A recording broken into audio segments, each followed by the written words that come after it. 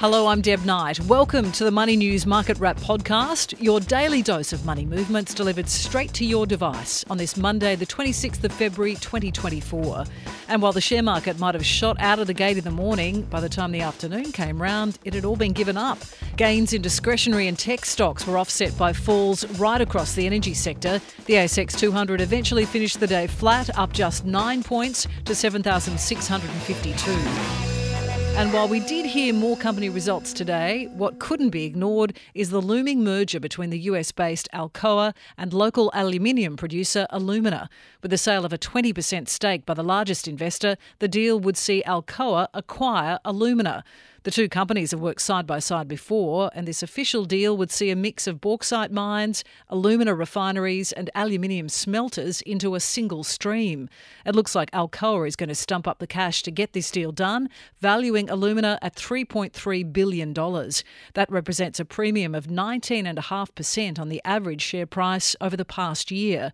Barring any troubles, the deal should get done, with Alumina Managing Director Mike Ferraro making a statement that the deal would be supported should no better offer emerge. And it's expected to be of benefit for shareholders on both sides, showing up on the ASX today. The acquisition talk and subsequent valuation of Alumina did wonders for the share price, climbing 6.9% to $1.09.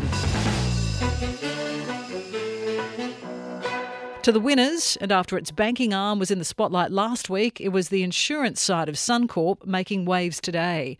Big jumps in insurance premiums helped its half-year results, with shares up 3.5% to $15.66. Riding the ups and downs of COVID and then the retail slump, it seems like Kogan is back, reinstating its dividend after returning to profitability. Shares gained a whopping 23.7% to $7.57 on its earnings. And Aussie Broadband's acquisition of a 20% stake in its rival Superloop saw shares climb 2% to $4.62. Not all company results were sending investors love, though, notably for TPG Telecom. The communications company saw its profit drop to $49 million from $513 million a year ago, with expenses rising. Shares in TPG fell 8% to $4.93. Pubs and hotel operator Endeavour saw its net profit down by 3.6% to $351 million, with shares down 3.4% to $5.08. While there were drops of 1.7% for Woodside, 5.3% for Santos and 2.7% for Yancoal in the energy sector. On the currency markets, the Aussie dollar still continues to hold. It's now buying 65.6 US cents, 51.8 British pence, 98 Japanese yen and $1.06 New Zealand. The gold price has lifted slightly to US 2,042 an ounce. A drop in the price of oil affected our local energy sector.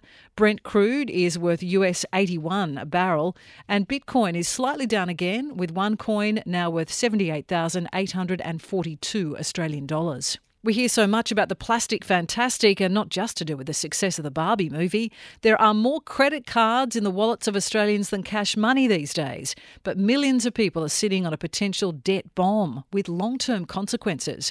The annual Finder credit card report has revealed that 13% of people with a plastic card have missed a recent repayment because of cost of living pressures. That's around 1.8 million Australians.